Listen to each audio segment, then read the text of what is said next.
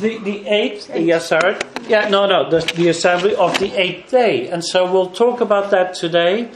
And so that's why we still have the sukkah up.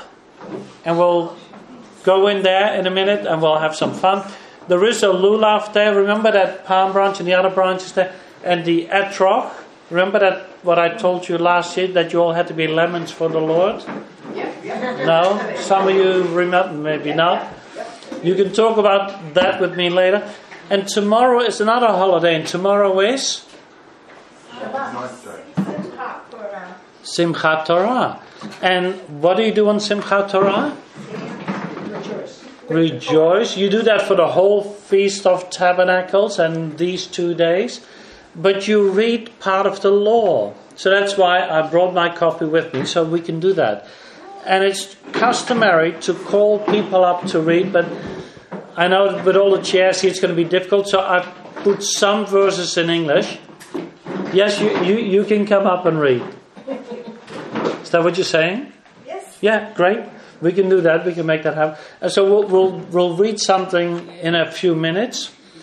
But first we're going to say Shabbat Shalom, and we're going to light the lights.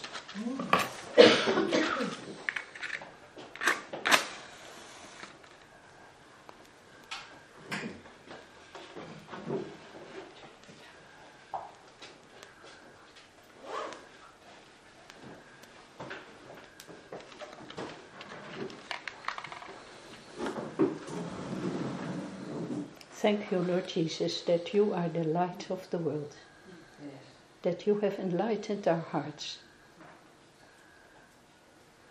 And we thank you for the gift of this day. And we thank you in Jesus' name. Amen. Amen. The gift of this day, because it's Shmini Atzeret, it's a special day. It's the 8th day of assembly. Mm-hmm. And we have assembled. And the one thing that we should do on Shmini Atzeret, or any of the days of the Feast of Tabernacles, is rejoice. That's the key commandment for the Feast of Tabernacles. So how do you do that? I'm looking at the worship. I'm looking at the worship team. We dance and sing. We sing. So I'll leave the dancing up to you, because if I'm stuck behind the table, and so no good. Maybe I'll dance on the table in a few minutes. Can we have the wine?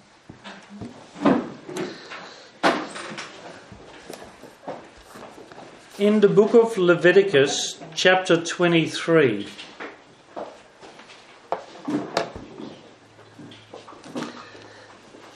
And the Lord spoke to Moses, saying, "Speak to the children of Israel on the 15th day of the 7th month. For 7 days is the Feast of Tabernacles. On the first day is a holy convocation. You shall do no ordinary work. For 7 days you are to present an offering to the Lord." Those offerings are mentioned in the book of Numbers, chapter 29. Then Moses continues, "On the 8th day you shall have a holy convocation." So on the first day of the 7 days, and on the 8th day. Now, being a person with dyslexia, I get that, because I can't count either. Because if this festival has 7 days, how do you get to the 8th day? But God adds an extra day for some purpose. And present an offering to the Lord. It's a solemn assembly. You shall do no ordinary work. These are the appointed feasts of the Lord, which you shall proclaim at their times, holy convocations. For presenting to the Lord offerings, burnt offerings, grain offerings, sacrifices and drink offerings, each on its proper days. Beside the Lord's Sabbath, which is even today. Beside your gifts and your free will offerings, your vows, beside all your offerings, which you shall give to the Lord. On the 15th day of the 7th month, when you have gathered in the produce of the land, that etrog, that fruit, you shall celebrate the feast of the Lord for 7 days. On the first day it shall be a solemn rest, and on the 8th day shall be a solemn rest. Verse 40, and you shall take the first day, the fruit of splendid trees, branches of palm trees, boughs of leafy trees, and the brook of the willows. And you shall rejoice before the Lord your God for 7 days. You shall celebrate it as a feast to the Lord for 7 days in a year. It is a statute forever throughout your generations. You shall celebrate it in the 7th month, and you shall dwell in Sukkah, in tabernacles, for 7 days.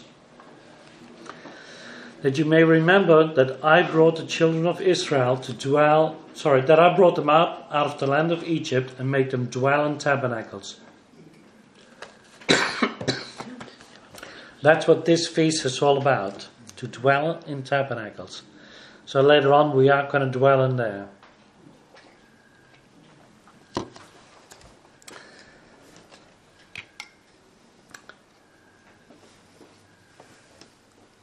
Do you want to grab the screen and push it a few buttons to the right, just the arrow key? You can do that.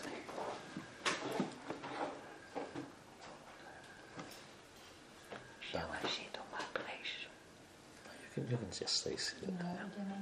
Just the right arrow. No?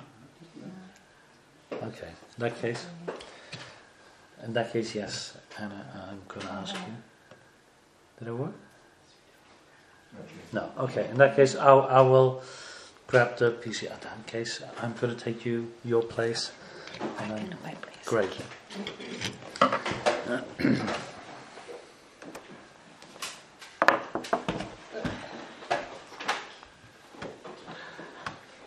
Okay. If you know it, you can say it with me. Baruch atah Adonai Eloheinu melech haolam borei pri hagafen. Blessed are you, O Lord our God, King of the universe, who creates the fruit of the vine. Amen. Blessed are you, O Lord our God, King of the universe, who sanctified us in your word and who has taken pleasure in us, and in love and mercy has given us your Shabbat, a reminder regarding creation. It is the first amongst our days of sacred assembly, recalling the exodus from Egypt. You've chosen us and sanctified us from all the people, and in love you've granted us your Shabbat. Blessed are you, O Lord, who sanctifies the Shabbat.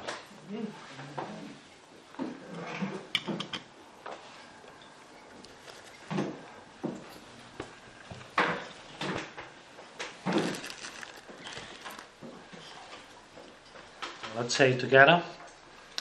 Baruch atah Adonai Eloheinu melech haolam hamotzi lechem min haaretz. Amen.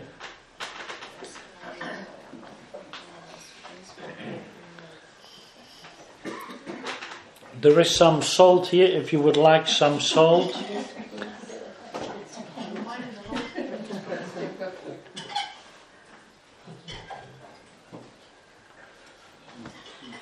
With a strange computer.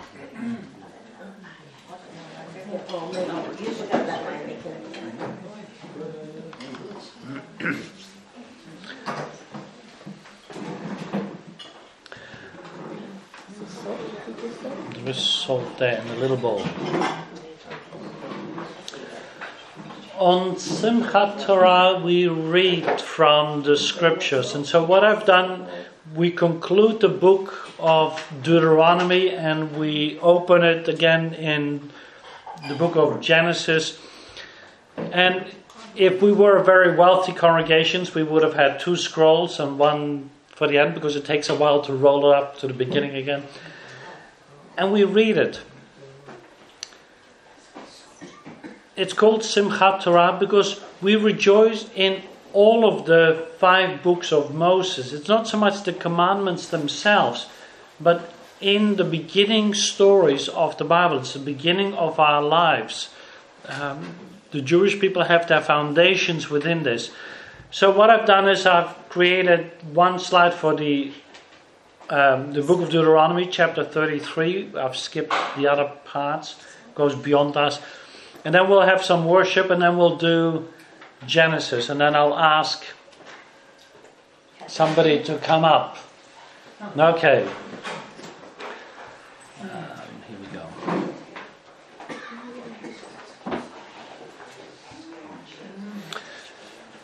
So therefore we have a little bit of liturgy, which is a bit different because it's just reading scripture. So if you want to read it with me, that'd be great.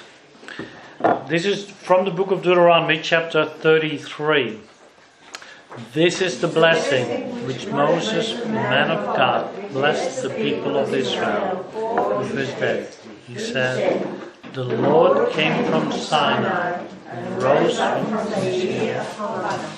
He shone forth from Mount Paran, and he came with 10,000s of holy ones, with flaming fire in his right hand. Yes, he loved his people. All his holy ones were in his hand. And they sat at your feet, receiving your words, when Moses commanded us the Torah, the possession for the congregation of Jacob. Thus the Lord became king in Yeshurun, when the heads of the people were gathered, all the tribes of Israel were gathered." The rest of them will be individual readings, and so anybody want to be reader one? Thank you, David. I took that as a yes.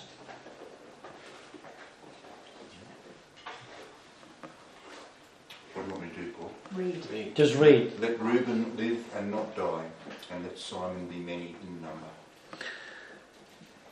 This, if you know your Bible really well, this is slightly different than the text that you're familiar with, isn't it? Mm-hmm.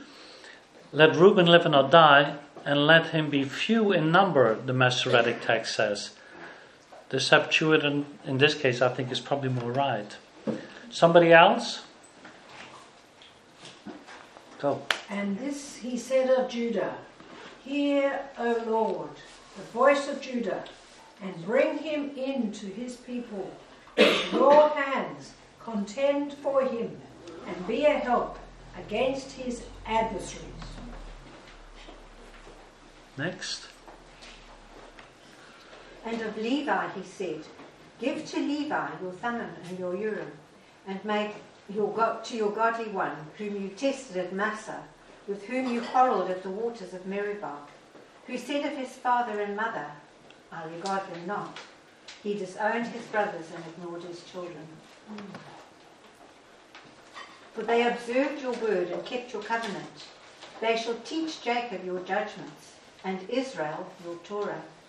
They shall put incense before you, and whole burnt offerings on your altar. Bless, O Lord, his substance, and accept the work of his hands. Crush the loins of his adversaries, of those who hate him, that they rise not again." And of Benjamin he said, "The beloved of the Lord dwell in safety by him. He covers him all the day, and he dwells between his shoulders." And of Joseph he said, "Blessed be the Lord, blessed by the Lord be his land, with the choicest gifts of heaven above, and of the deep that crouches beneath, with the choicest fruits of the sun and the rich yield of the months, with the finest produce of the ancient mountains and the abundance of the everlasting hills, with the best gifts of the earth, and with fullness and the flavour of him who dwells in the bush. May these rest on the head of Joseph, on the pate of him who is prince among his brothers. A firstborn bull, he has majesty, and his horns are the horns of a wild ox. With them he shall bore the peoples, all of them, to the ends of the earth. They are the 10,000s of Ephraim, and they are the thousands of Manasseh." And of Zebulun he said, "Rejoice, Zebulun, in your going out, and Issachar in your tents. They shall call peoples to their mountain. There they offer right sacrifices, for they draw from the abundance of the seas and the hidden treasures of the sand." And of Gad he said, "Blessed be he who enlarges Gad. Gad crouches like a lion. He tears off the arm and scalp. He chose the best of the land for himself. for there a commander's portion was reserved. And he came with the heads of the people. With Israel he executed the justice of the Lord and his judgments for Israel. And of Dan he said, Dan is a lion's cub that leaps from Bashan.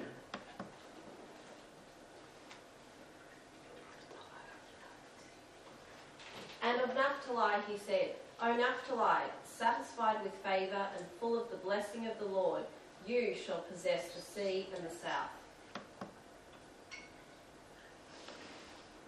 And of Asher he said, Most blessed of sons be Asher, let him be the favourite of his brothers, and let him dip his foot in oil. Your bars shall be iron and bronze. As your days, so shall your strength be. There is none like God, O Yeshua, who rides through the heavens to your help, through the skies in his majesty.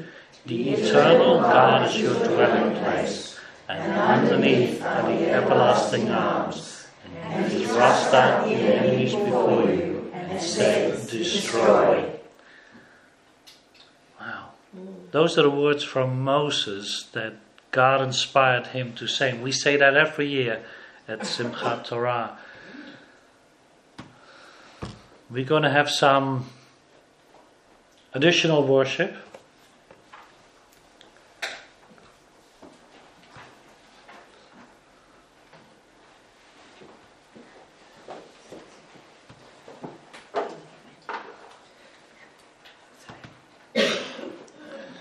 And the first thing we're going to sing is?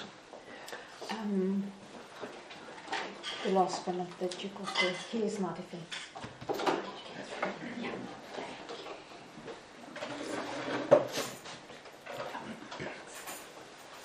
Oh, what's happened to the power?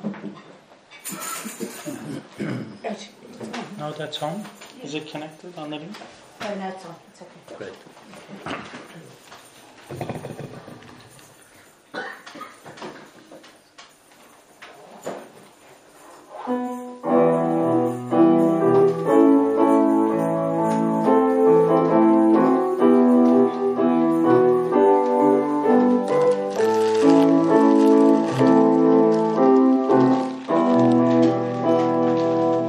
My soul went down only among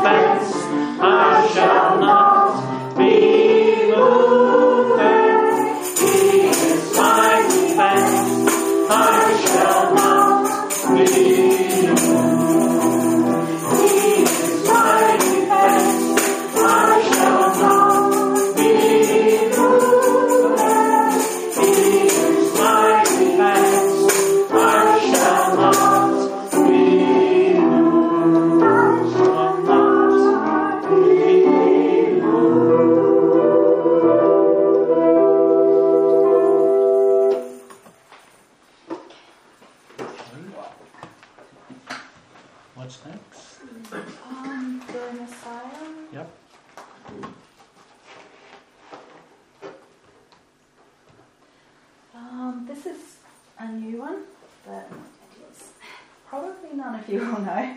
I got it when I was on mission in Hong Kong at a place called Crossroads. So I'll just play the melody. It's I think it's fairly easy to pick up.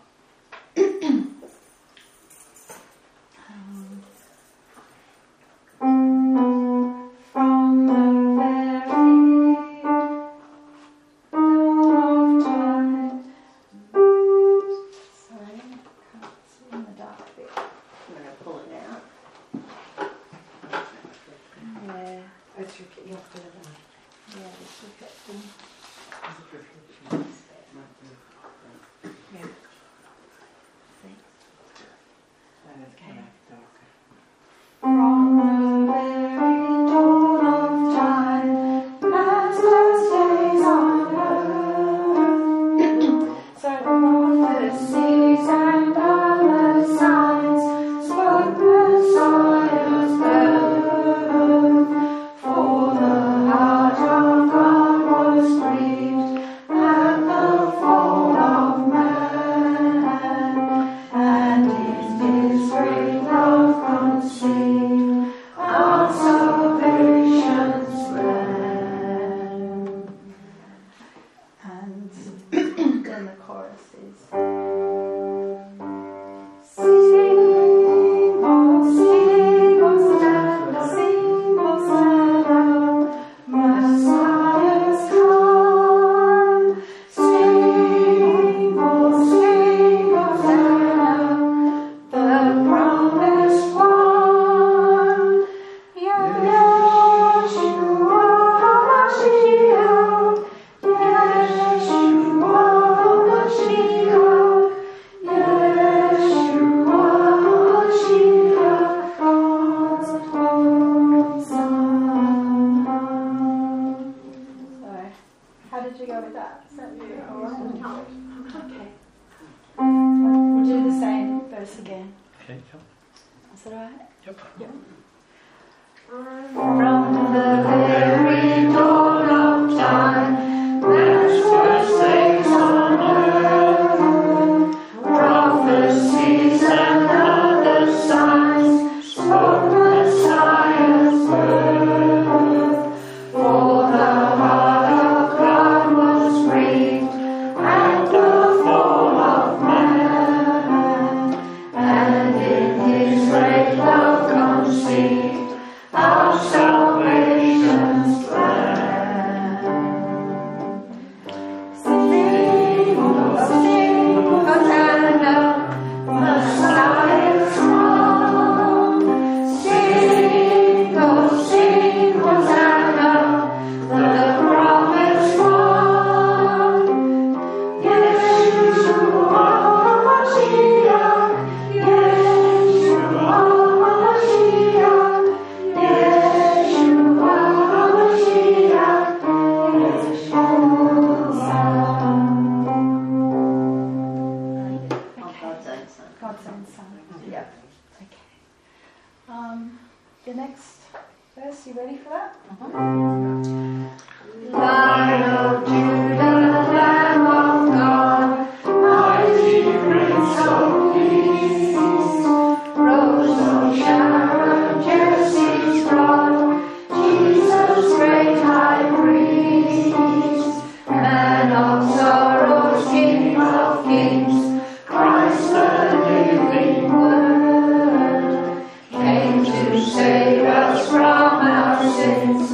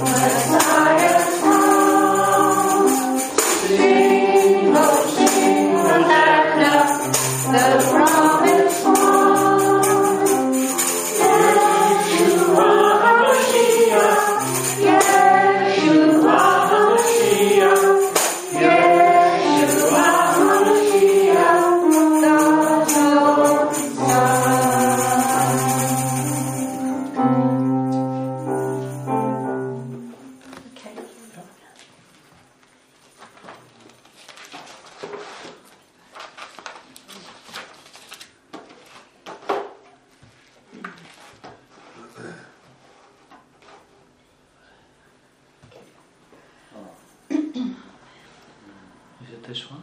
There's the Inamatol. Yes, Excellent. that one. And it's got the English, that goes to the English as well. The next verse. The next verse? Yeah. Yeah. Yes. Okay. Just do an introduction.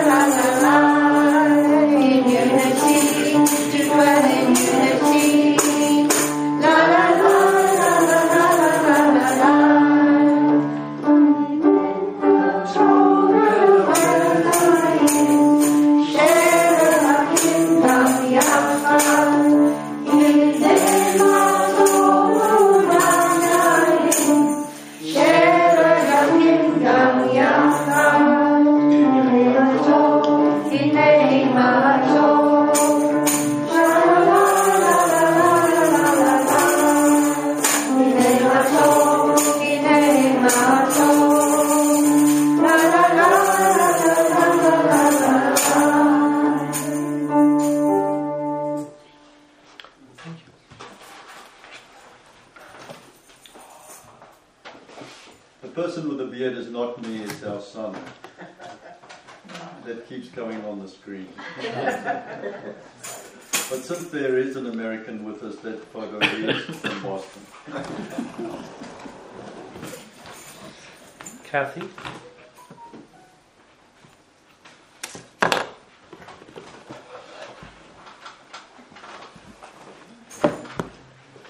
For those of you who've never seen a scroll, this is a paper copy. I've never seen one. Sorry? Never seen one close up. Haven't you? A paper copy. Anything. Oh. There you go. And so what Kathy is going to read out is what we'll see on our screen too. I'll scroll one back. Scroll To the beginning of it? to the beginning of it, because we're going to do a sheet. And so you can do either the first paragraph or the first, because that's what I have on the screen. בראשית ברא אלוהים את השמיים ואת הארץ, והארץ הייתה תוהו ובוהו וחושך על פני תהום ורוצז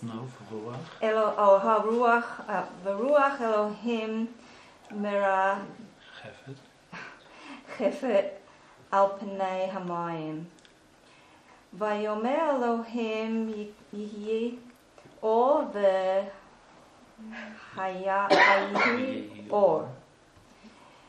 V'yarei Elohim et ha'or kitov.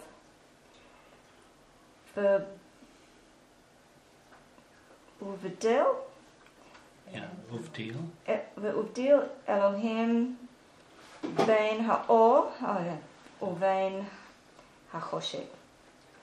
V'kar'a Elohim le'or yom v'choshek kara le'laila. V'hayi erev v'hayi boker yom echad. Yeah. Very good. Well done. Reading from a scroll is not quite the same because the script is kind of different and difficult. So if you want to have a look later on, I'll open it up here and you can have a look because it isn't the standard kind of script, so it is kind of difficult. Nevertheless, we need a new reader because now we're in the new part. Anybody? In the beginning, God created the heavens and the earth. Now the earth was without form and void, and darkness was upon the face of the deep. And the Spirit of God was hovering over the face of the waters. And God said, "Let there be light," and there was light.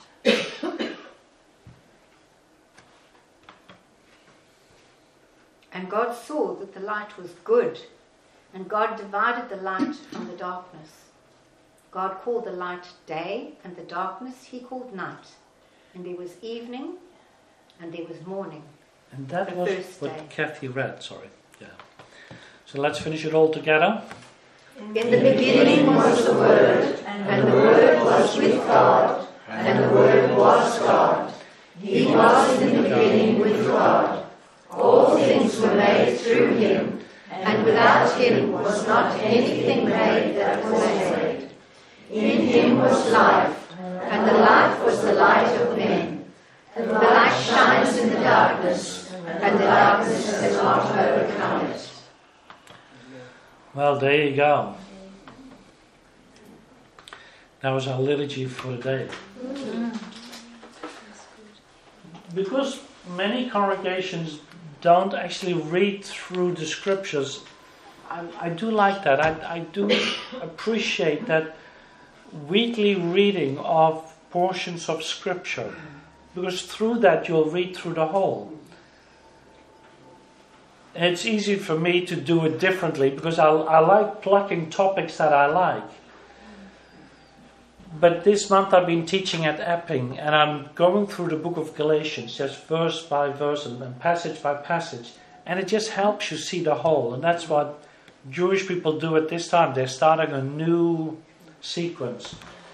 At the time of Yeshua, the time of Jesus, they had a triannual cycle, not an annual cycle as they have now. But he too, we know, took the scroll.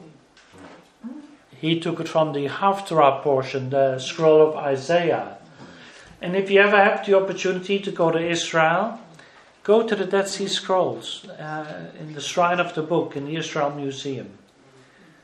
It is well worth just looking at the text and looking at a text that is 2,000 years old, and it makes you wonder. He didn't touch that scroll, but the text that we read today, is it different than that text? No. Is it the same text? Yes. If you're like me, you're a Bible believer, you'll say it's the same text. If you're an academic, and I worked in an academic setting, you'll say, no, it isn't. Now, how can both be true? Now, we have an American. Can you spell honor? Honor. Thank you. Do we have any English people here? Yes. Can you spell honor? Honor. Oh, is that the same? Yes. Well, that's the same in the Dead Sea Scrolls. There are over 1,000 variants, but 98% of them are spelling variants from the old Hebrew script to the new Hebrew script. Is that the same? Yes. Yeah. It didn't change the text, but they were dropping out the vowels just like the Americans did. I don't know why they do that, but that's okay. We'll forgive them for doing it then and today. But it's helpful for us to know that that text that we see at the shrine of the book is still the same text that we have today. I'm not going to talk long, but if you think of this feast within the New Covenant writings, within the New Testament, where do you find it? John 7. Yeah, in the New Covenant, the New Testament. Yeah, John chapter 7. So if you have a Bible, turn there with me for a second. Because it is quite fascinating. It says, verse 2, and the Jewish feast of booths was at hand. Why would they need to say it was the Jews' feast? Where is Jesus in verse 1? He's in Galilee. And he's going to Jerusalem. And how do you get to Jerusalem? Walk. By walking through Samaria. And guess what they celebrate in Samaria? This same feast. But he's saying it's not that one, it's the one that they do with the Jewish people. That's kind of interesting. His brothers don't believe it, and so they're pushing him to say, hey, declare yourself to be somebody at this feast. You know why they do that? Because there is a king coming. And this feast is connected to the coming of the king. Because the fallen tabernacle of David would be restored. The book of Amos talks about that. So that the king would come. And if you're that king, if you're that messianic king, declare yourself to be king. And show yourself to the people. His brothers don't believe. So why do they do that? Hey, my brother is the king. That makes me somebody. There have been no Jewish kings from the exile up to this point. Only Jewish princes. And they're in the line somewhere. But they're saying, hey, I don't think so. I don't want to be that man. Turn with me to the next chapter, which is still in that same period of time. There are 1 million Jewish people that have gathered together in Jerusalem to celebrate this feast and the associate, the 8th day and the Simchat Torah feast. In chapter 8, but Jesus went up onto the Mount of Olives. Early in the morning he came again to the temple, and all the people came to him, and he sat down and he taught them. The scribes and the Pharisees brought a woman who had been caught in adultery, and placing her in the midst. You know this story and I know this story. It's not a new story unless this is the first time you ever read this. But I want you to remember that this is this feast. Chapter 8. This is not the Feast of Tabernacles, although it's associated with it. It is Simchat Torah. Instead of rejoicing over the law and in the law and what God has provided for them and all the blessings that He's provided for them, what is it that they do? They set a trap in the law. Because here they bring this woman to Jesus and say, hey, what are you going to do? The law says that we should stone her. Okay, she's caught in the act of adultery. He's missing. You need 2 people for adultery. Which means that the 3 witnesses that were there must have been a part of this plot. The other thing is, they all dwell in those little tents, in those sukkahs, in those lean-tos.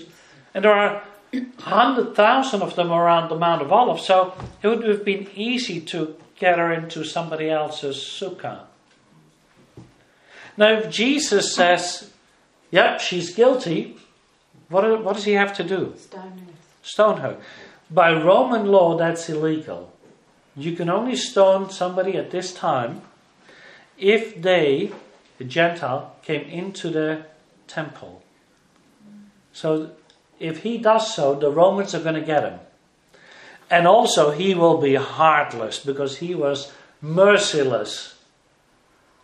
On the other hand, if he says, hey, set her free, she had a bad day, and you're a bunch of lying, then, hey, he broke the law. And therefore he's not the Messiah. He's not somebody who you can trust. What does he do? Been standing right in the dirt. Yeah, but how? Verse 6. And with his finger he wrote down, bending down. Why is there such an emphasis on this finger thing? Finger of God. Yeah, exactly. What did God write with his finger before? The 10 Commandments, the law. That whole thing that they should have rejoiced in, the whole thing that they should have accepted, which included you shall not have false witnesses, you shall not bring a false charge. That whole thing that they now try to present, he's saying, hey, I am the author of all these laws. I know what it says. You don't have to pester me about that.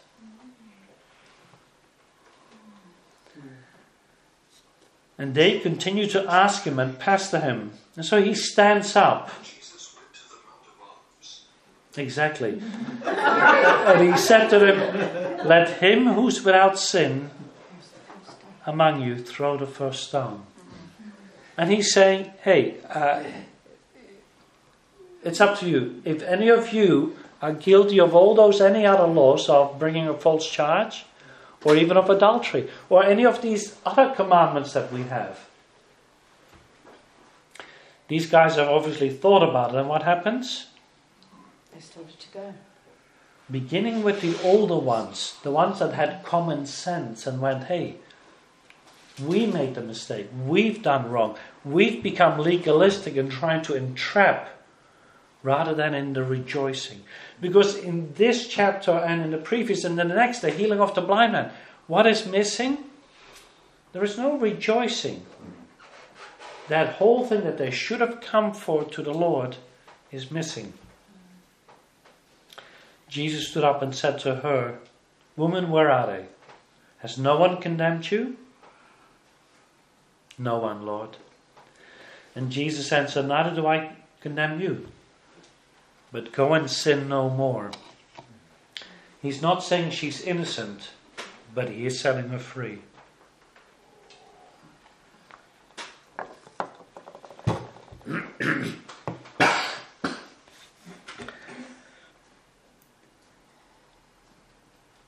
If we use the law properly, we can rejoice in it. But if we misuse it, it'll become legalism.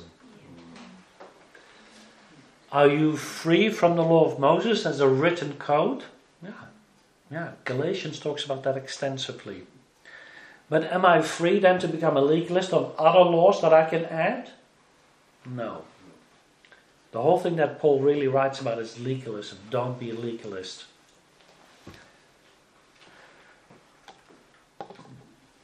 Jesus then says in verse 12, I am the light of the world. We read that at Hanukkah, and it would have made sense for us to see that a couple of chapters later, in chapter 10 and verse 22 or around there. But at this time, at the time of Yeshua, at the time of Jesus, inside the temple, in the court of the word, they would put 4 extra menorahs, but only 4 branches. It took the young priest carrying buckets of oil on their back, climbing up and filling them. The rabbis in the Mishnah say that those lights lit up every courtyard in Jerusalem. And Jesus is saying, that's nice, boys. I don't want entrapment by the law. I want to enlighten all of you, wherever you are. Whether here in Jerusalem, in Judea, Samaria, Galilee, or the othermost parts of the earth. I want to be the light of the world because that's who I am. And that's what this feast is all about. And what is it that they want to do? What is it that they do at this point?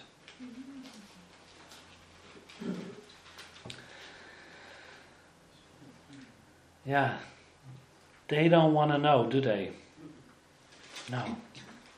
It's a real sad thing. They say your testimony about yourself is not valid. What we need is another testimony. But we already had Yochanan, we had John, we had the miracles that he did. We had the independent witness of God who came and spoke at the baptism.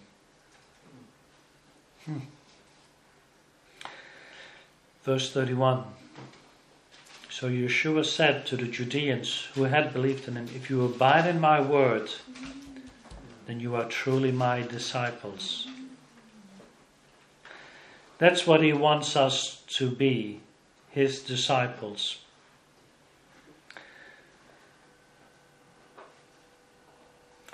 Chapter 9. And he passed by and he saw a man blind from birth. And his disciples asked him, Rabbi, who sinned, this man or his parents, that he was born blind? Have you ever seen a blind man? Anybody? Did you remember saying to your friend or to your family member who was with you, who do you think sinned? Was it him or his parents? It's a pretty harsh statement, isn't it? It makes sense that God would strike somebody with blindness if they were horrible sinners. But is that an automatic? No. Plus that this man was born blind, so when would he have sinned if he sinned? Not before birth, but after conception, so in his mother's womb. So the rabbis state that if you kicked your mother too hard in the womb, he might strike you with blindness. Well, it makes sense because you've got to blame somebody. The other thing they said, or was it his parents? Well, God does visit the sins, the consequences of the sin really, upon the next generation, to the second or third generation. That's not the case here. What's the case? It was neither. Yeah, that he sinned or his parents sinned, but that the work of God may be displayed in him. And again, he repeats in verse 5, I am the light of the world. And so he's saying now, here's an application of what I told you about earlier in this same week. And what is it that he does? You got to picture this, right? Jesus and his disciples are all trotting around. Hannah is the blind man. And Jesus goes, okay, I know that sounded gross, but think about it. And then he makes them up. If you were seeing, what would you do? Yeah, except for the blind guy, because he doesn't know where it's coming from. So he's standing there and he goes, okay, I'll see and wait what happens. And what is it that Jesus does? He makes mud with the saliva, and then he anointed the man's eyes. The only people... The word Christian has become a very enculturated word, and I'd much rather say a believer point of view, that there is this experience that I can have of God, which helps me to interpret his word. I believe the Spirit of God will help you. Will help you interpret his word. Ask, that the Holy Spirit will show you, and you'll start to get these experiences of the Word of God coming alive for you. It's not some dead looking at the tradition of what Rabbi so-and-so said in 200 AD or Christian era. It's not trying to follow tradition. It's trying to get hold of the power of the Holy Spirit, which is the law written on your heart. You'll feel it. The law will be, this is Jeremiah 31:33. And I will be their God, and they shall be my people. And no more shall every man teach his neighbour and every man his brother, saying, know the Lord. In other words, having to go to instruction classes, having to listen to what the rabbi says. For they all shall know me. We all shall know. And we can, in sense, because of Messiah, Jesus, we can have this direct approach to the Word of God, which can be meaningful for me, rather than just fitting in tradition. I don't mind it fitting in with tradition, that's fine, I don't think that's wrong, but I'm just aware, particularly when we came into what was renewal in the Christian experience, the Word of God just becomes far more on fire. And that's what we want. We want the fire of God. They will know me from the least of them to the greatest. So it doesn't matter how educated you are or whether you're a rabbi or not, but from the least to the greatest. And I will forgive their sin, and their sin will be remembered no more. You know, that's amazing stuff. It's too little lights, Al. Sorry, thanks. Okay. Someone turned on the lights. They don't want to. Yeah, we want the light. We just sat up here. We want to be in the light. So they didn't want to show us where they were sitting, you know. We chose to sit here. In the dark. Sorry, Joe. Okay. So these are the three readings that Harry supplied so that we were all on the same page. And looking at them, what got quickened in my spirit, or what I believe God was and the Spirit was saying to me, is the significance of order. The significance of order. Now this is in a sense very Jewish. I mean, the law is order. That's it, and you can go to it to the nth degree, and it appears to us to become just nearly absurd. You know, you can't turn a light on the Sabbath and all this kind of thing, which is it would appear to be law going to an extreme. But law is important. Paul says in Romans 7 that the law is holy and just and good. God gave the law. That's the Torah, the first 5 books. Not necessarily the tradition. The Talmud. I don't want to speak against it, but I'm saying it's the Torah that I regard as the fully inspired thing. So order is not just control. Order can be expressed as control. But order is spiritual because I need order in my life.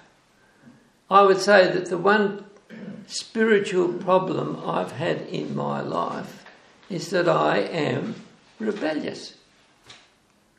I want to do my own thing. I want to go my own way. I've got my own interpretation, you know. And that rebellion is of the very essence of sin. Yep. Sin is disobeying the will of God. The scripture actually says that it is sin to you when you know you shouldn't be doing it and you do it. Or that which is another definition in Romans 14 is sin is that which is not of faith. So this sense of being rebellious is deeply written in my nature, and in fact in the nature of us all. That's what's called original sin. By nature, we rebel against God. Jim, the word for sin in Greek is amartia, and this literally means to not give witness or glory to God. Your actions are removed from what is the image of God. So every time you step into sin, you're moving away from Him. Yep. And therefore, when you realise the power of sin in your life and how really, even though you're a really good person and you love everybody and you're doing all good things, you're still a sinner. And this offends some people when you're trying to communicate the gospel, and the gospel includes saying that you're a sinner, and they say, "No, I'm not a sinner. I'm a good person."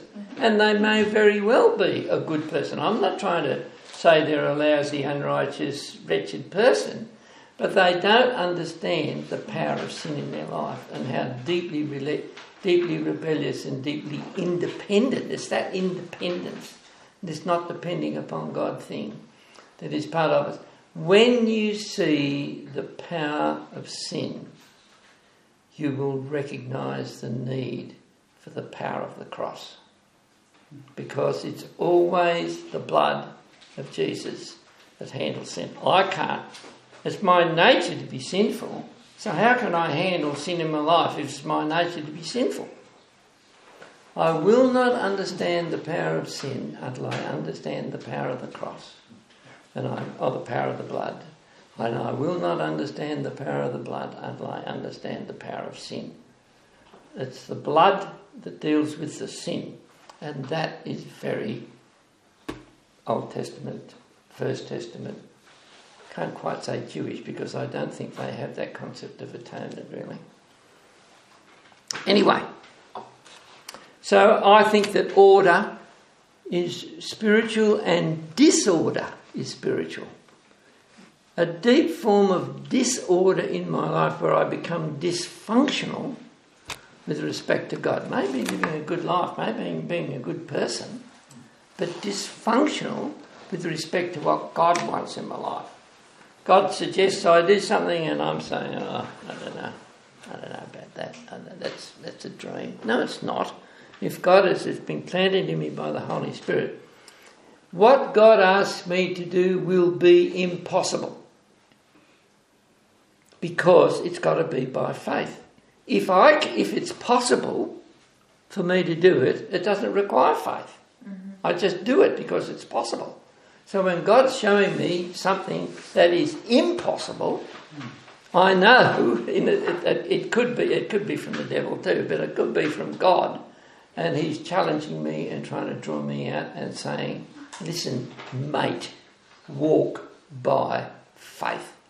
Not by sight, not by what you can see. Or there's another verse that says, whatever does not proceed from faith is sin. Yeah.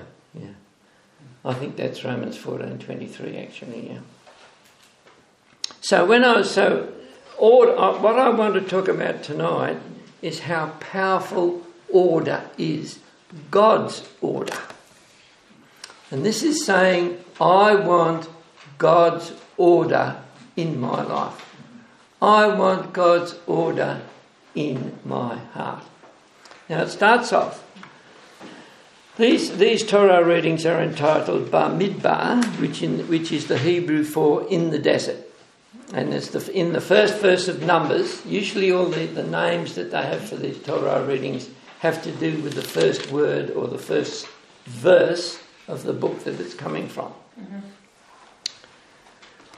Where God, and it's because it's in the wilderness where God speaks with Moses. I'm taking these readings under a theme of order. Having been released from the brutal captivity of slavery in Egypt, God is now bringing order to the new life of Israel. Israel is coming out of captivity and destruction into the emptiness of wilderness. This is very interesting. And if you